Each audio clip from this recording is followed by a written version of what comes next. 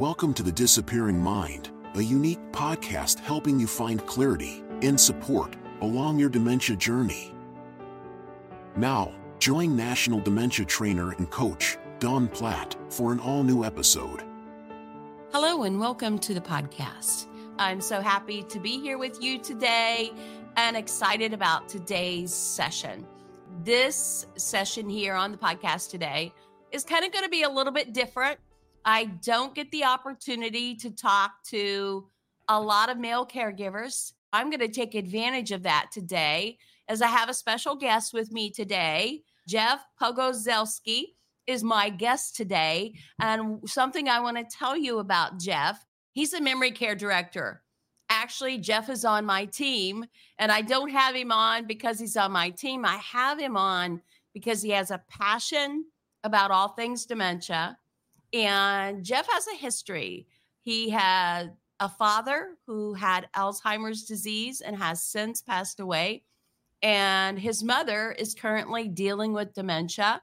I wanted to take the opportunity to have a real conversation with Jeff about caregiving as a son and from a male perspective. And I know that I don't want to be controversial here, but I think there is a difference. And I think Jeff is unique. I think he has a lot to bring to the table. So, Jeff, welcome to the podcast. Well, thank you so much, Dawn. It's a pleasure to be here. I'm so glad to have you. Excited today. I prepared some questions. So let's go ahead and get into it. I know that the listening audience always has a lot of questions. And I know that in my dementia coaching experience, men in generally have a little bit different questions. And that's kind of the angle I want to take. But can you share a little bit about your family's journey with dementia, starting with your dad's experience and how your family had dealt with his Alzheimer's disease? Absolutely. So with my father on the front end of it, the family didn't really recognize, you have that age-old saying that, as you get older, your mind slows down, you start forgetting things. I'm one of 6 kids, and throughout our entire life, my dad would have to spit out most of the kids' names before he got it right. So, we just kind of laughed it off and said, okay, nothing really unique here. But then once he started really forgetting our names, I was no longer his son, Jeff. I was his father. So if I walked into the room and said, hey, Dad, how's it going? There was no response. If I said, hey, William, how are you? He'd get all excited. My younger brother became Jeff. My mom at the time was the other caregiver with me. My mom would have me do different things around the house or different things around the yard.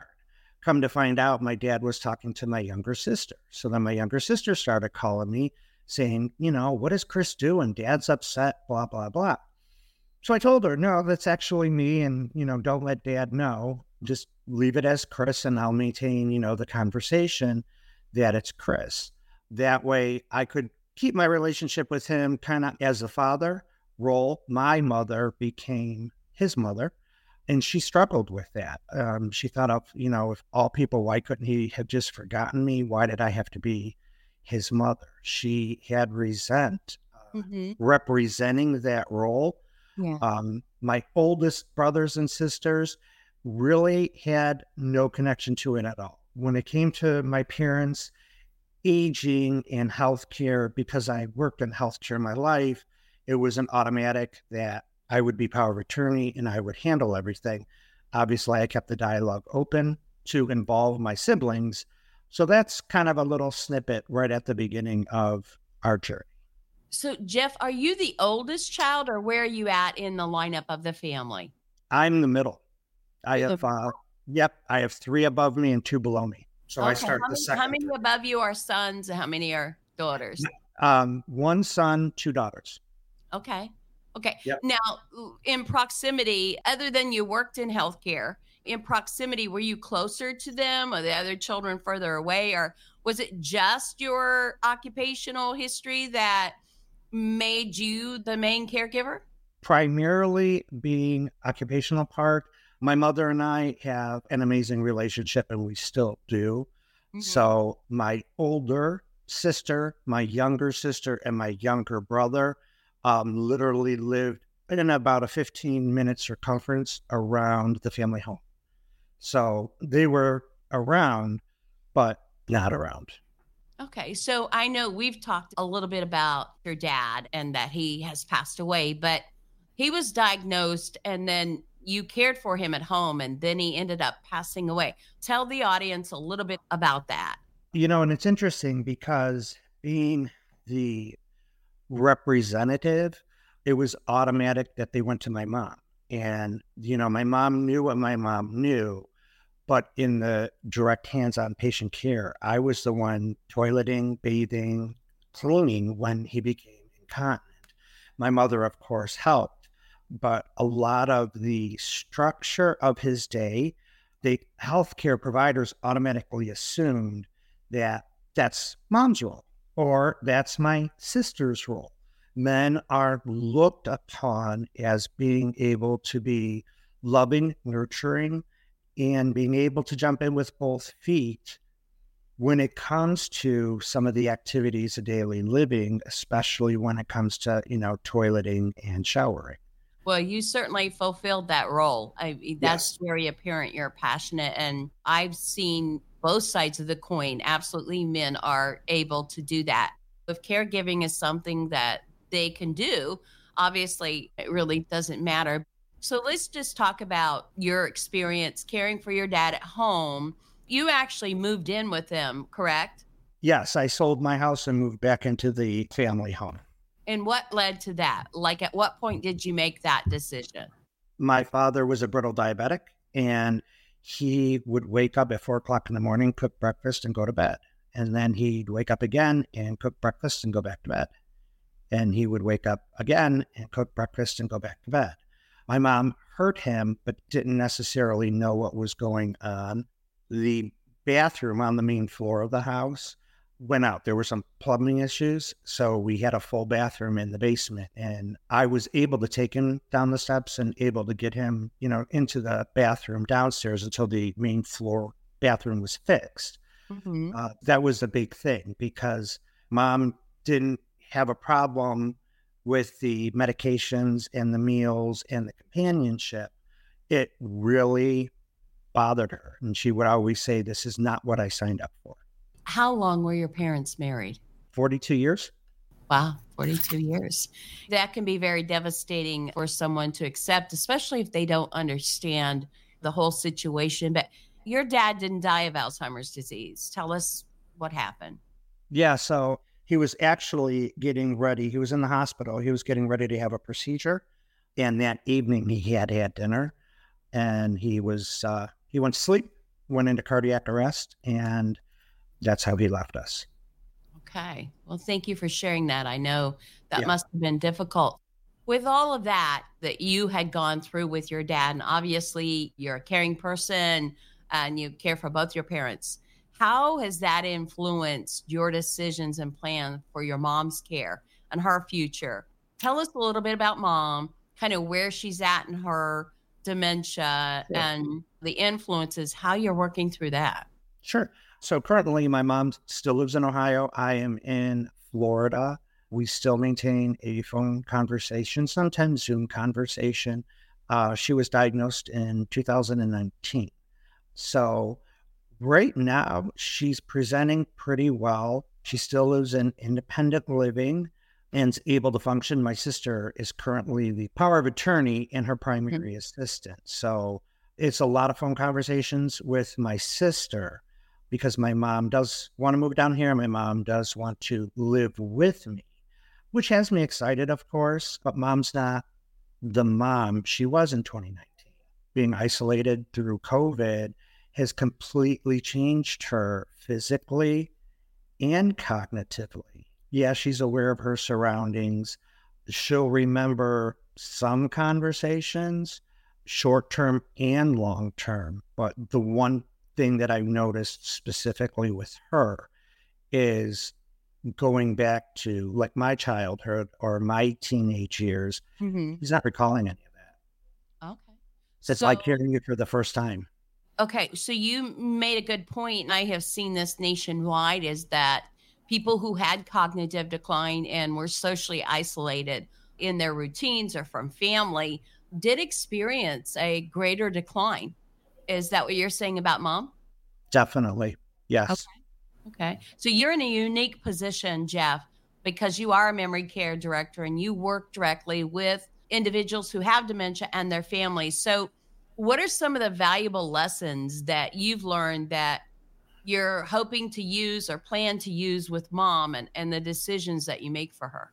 Well, a lot of it right now is being her choice. She had changed her mind a few years back and had decided that she would move to the South, which she never wanted to before. Once a year at springtime, typically, she would spend 2 weeks at my house. The last time she spent time at my house while I was at work, I'd come home and she'd be on the floor. So thank God she wasn't hurt, but she was also not able to get up. So she sat on the floor for hours. Has a cell phone, gets the concept of a cell phone, doesn't use it, never charges it, but then gets mad because it never works. So family is key, whether it's your immediate family or an extended like spouse or, significant other. At that time, I was lucky because I had a significant other who worked in memory care as well.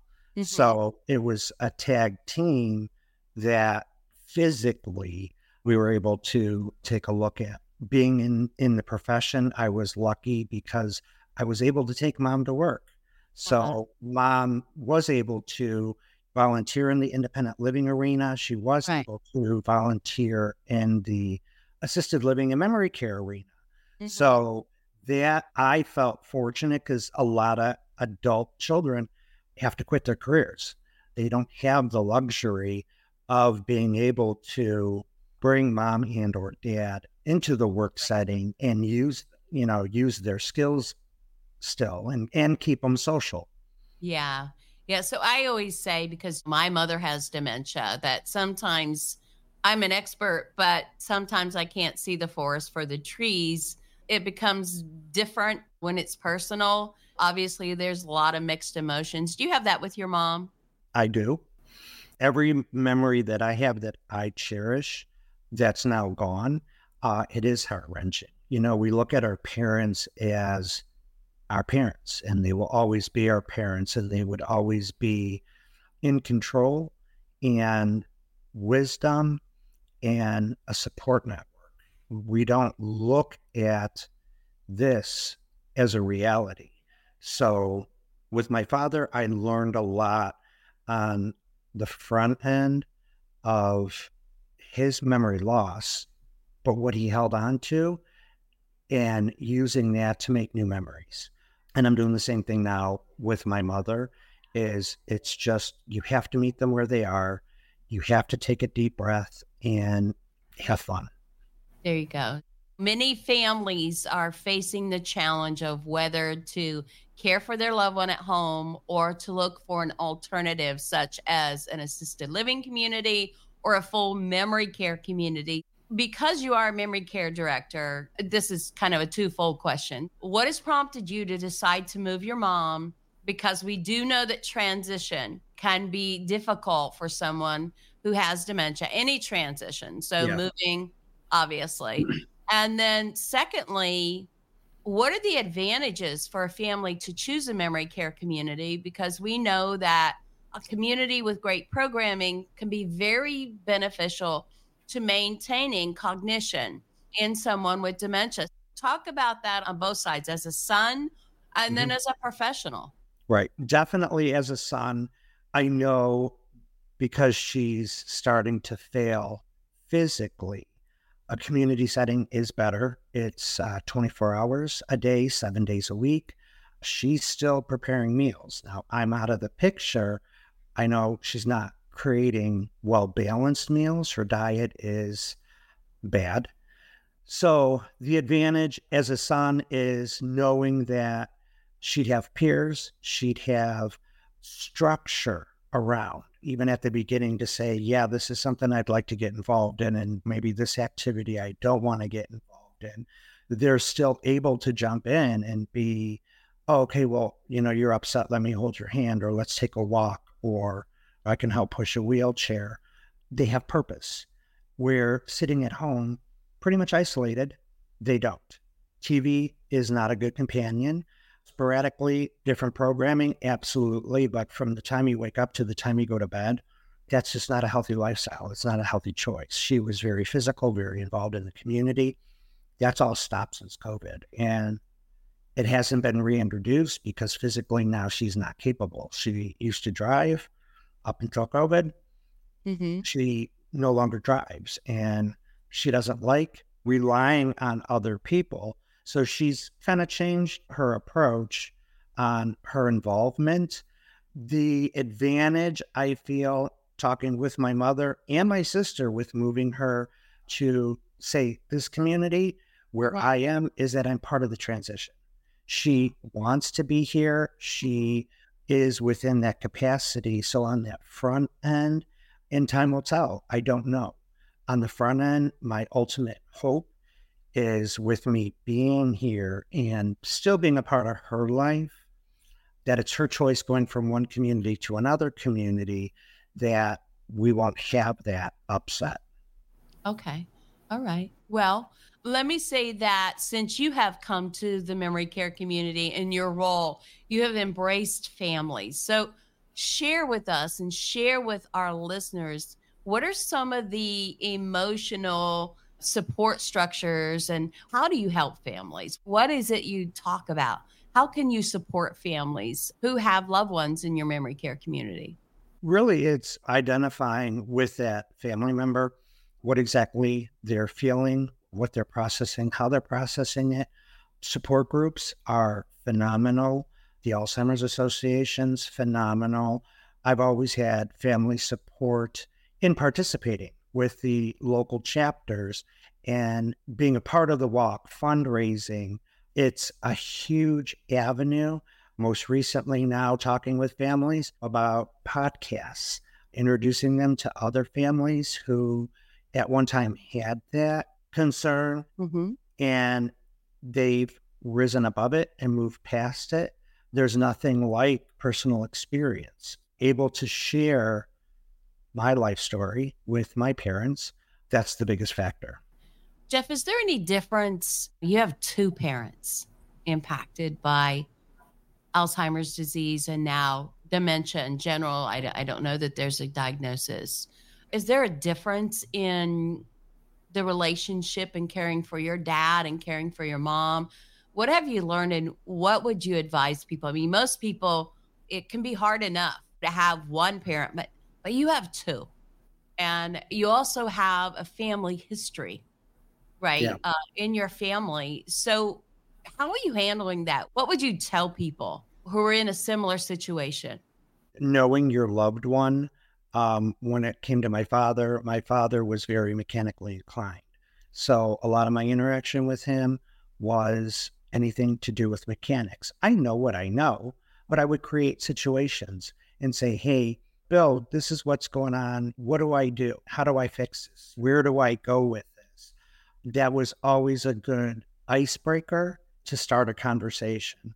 My mother, it's the same thing, knowing her likes and her dislikes and treating her as an individual, not a disease. They're still your mother. Mhm. They're still your loved one.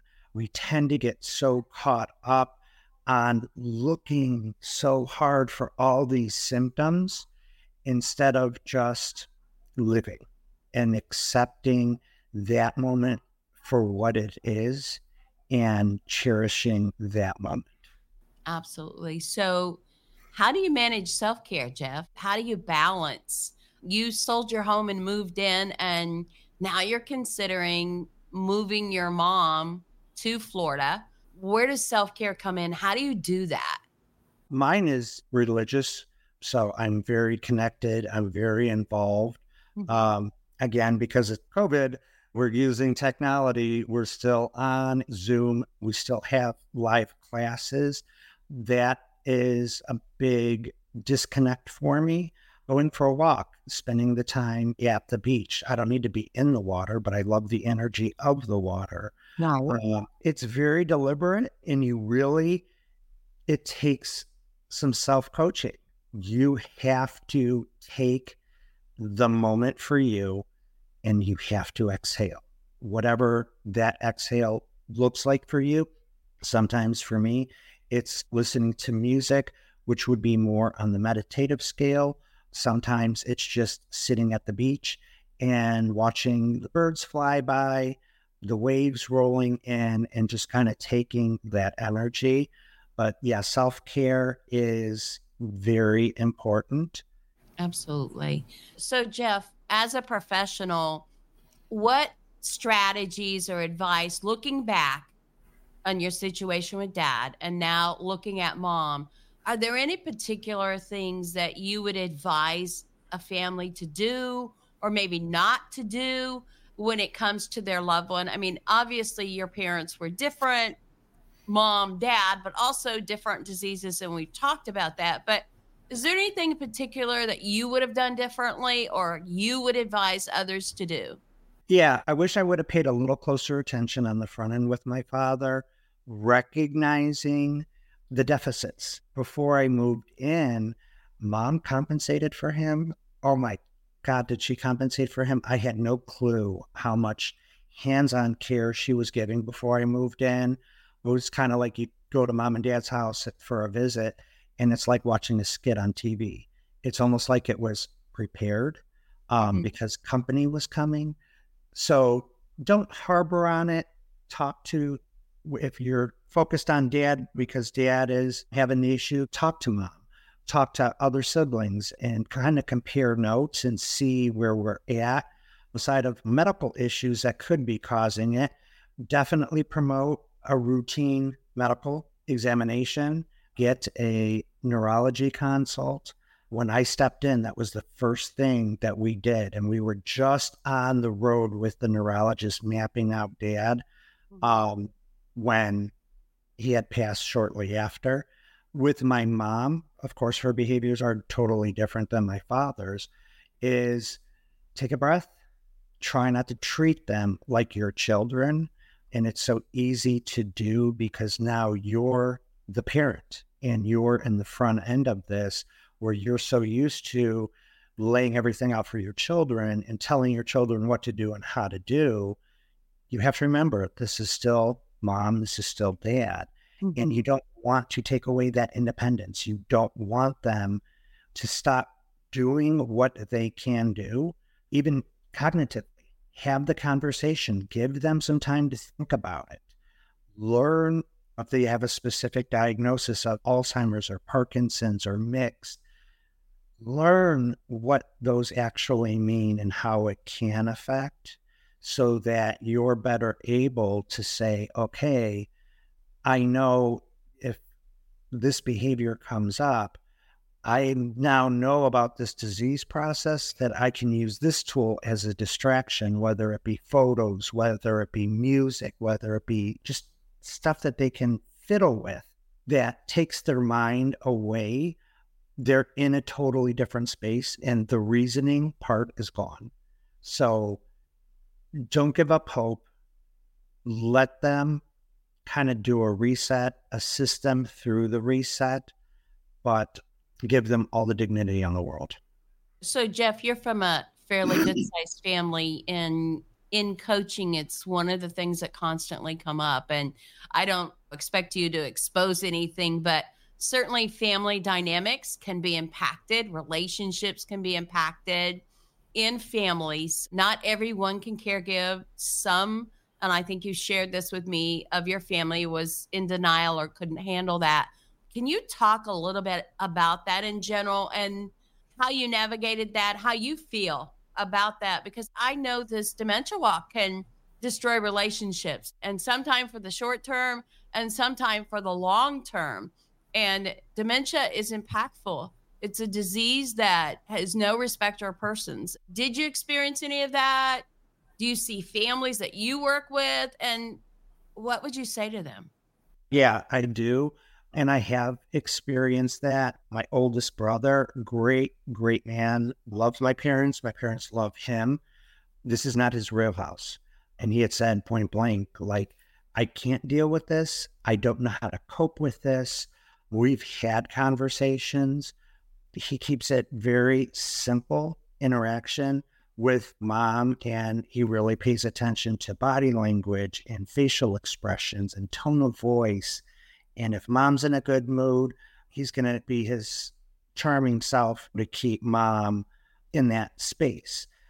There's been times when it was the other way, when there were some behaviors and there was frustration, not remembering words or not being able to get their point across, where my brother's like, good luck, and left.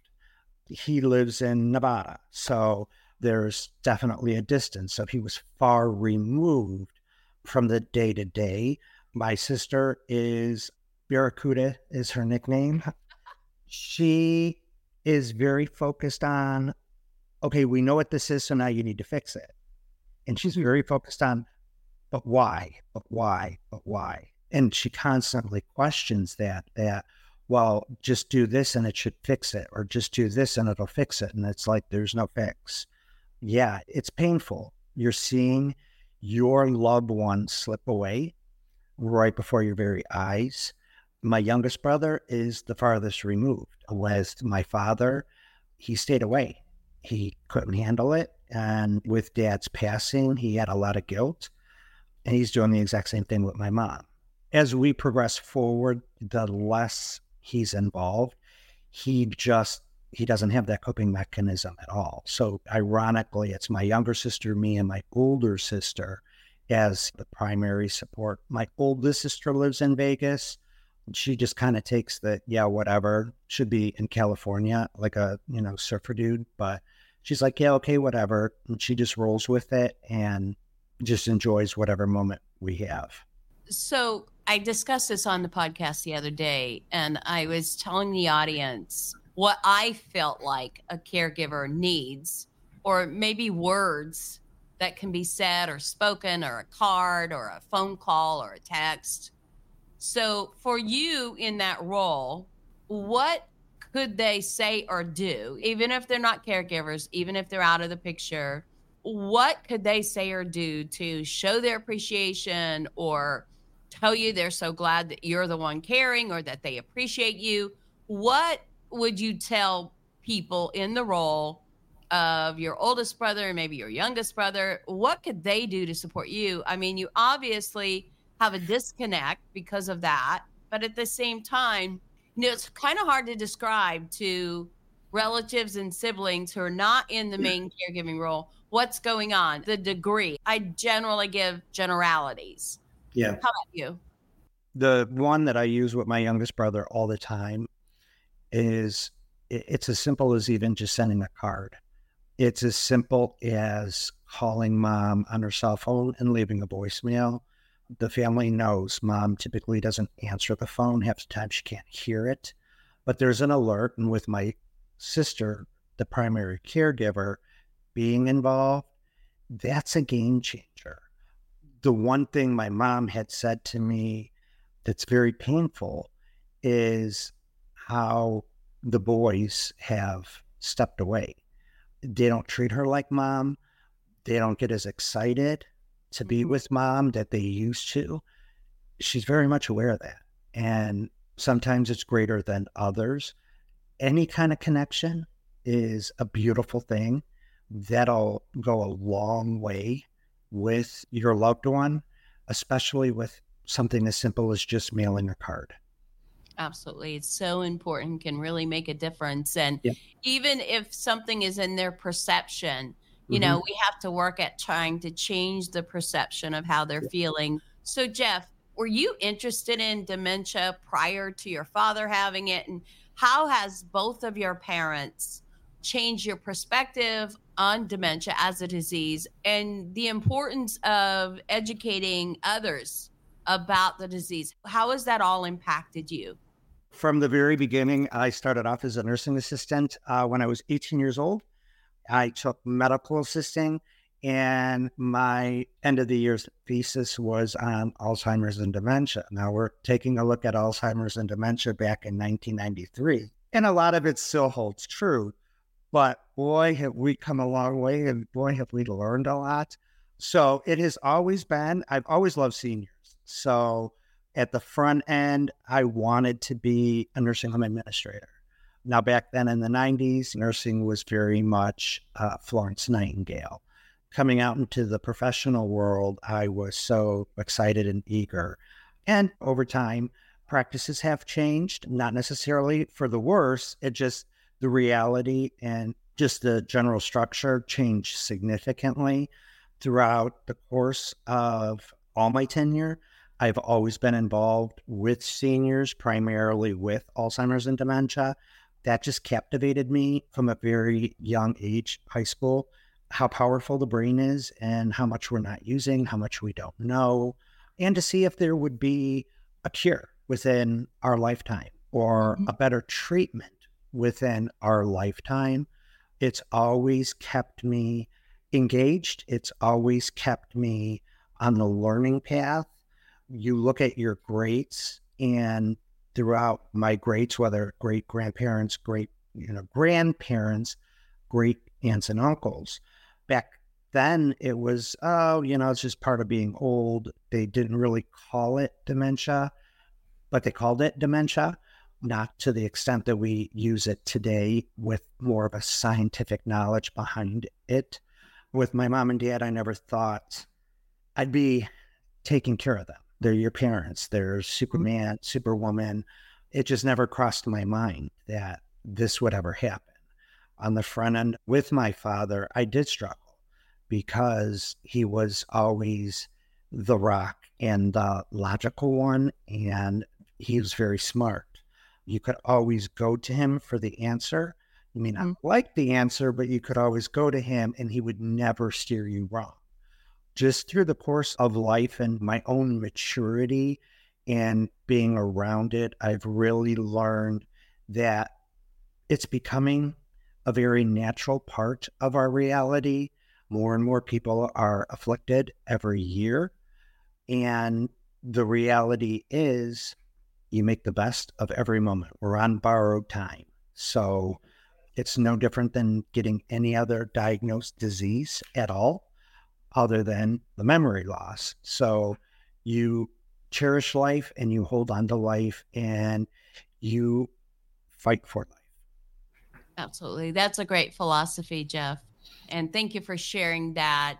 So when you look back now on your dad, you obviously admired him. You admire and respect both your parents. Do you think your caregiving style would be different as a son than a daughter? I just only note that I deal mostly with daughters or daughter-in-laws. And I think there are a number of reasons for that. But is there anything that you would do differently? With my father, I wish I had spent more time talking about his past, especially at the beginning, learning more about his culture and his family dynamic, instead of staying so focused on the present and the future. I wish I had a little stronger roots that I can grab onto. Oh, wow. That's very, very interesting. And I think that's really good advice. Is there any way anyone else could give you that kind of history? So my dad's brother, who's also a nurse, we have a great relationship. He's able to plug in going back to my great grandmother, his grandmother. I knew my great grandmother. I was old enough to remember her. She didn't speak a lick of English. As a child, I didn't recognize that. He's able to piece in, before my dad got married, a period of time and what that looked like. So that's very helpful. That's great. So, Jeff, before we close today, I know that you are passionate about dementia care. You are passionate about supporting families, and you are new to your role at the memory care community where you are. But tell me some special things about your program and why you think that memory care programs make a difference. The biggest part is meeting them where they are, having the tools with repetition that keeps their mind active in a positive way, being able to be a part of their life and invite the families in to make a new memory. But the technology that we have today and the whole concept of keeping their dexterity and physical movement and trivia in a fun way, it's a game changer. Game changer. So many people dismiss people because they're in a wheelchair that they can no longer do stuff. So not true. So not true. They're still able to stand. They're still able to maybe lift their leg up and do some very light exercise. They're still able to use their fingers, doing sewing with a shoelace, painting, still so creative. Let their creative juice flow. Enjoy it. Absolutely. I love it. I love it, Jeff. Well, Yeah. thank you for joining me today, Jeff. It was my I pleasure. want to say to the listening audience, I hope that our conversations today have been useful to you, have been inspiring to you, and that you can relate to the discussion that we've had today. So until next time, thank you for joining the podcast. This is Dawn Platt. Make it a memorable day. Thank you for joining us for the Disappearing Mind podcast. We hope it's helped you find clarity and support along your journey. Be sure to subscribe to never miss an episode, visit our website to suggest future topics, and share the podcast with friends and family.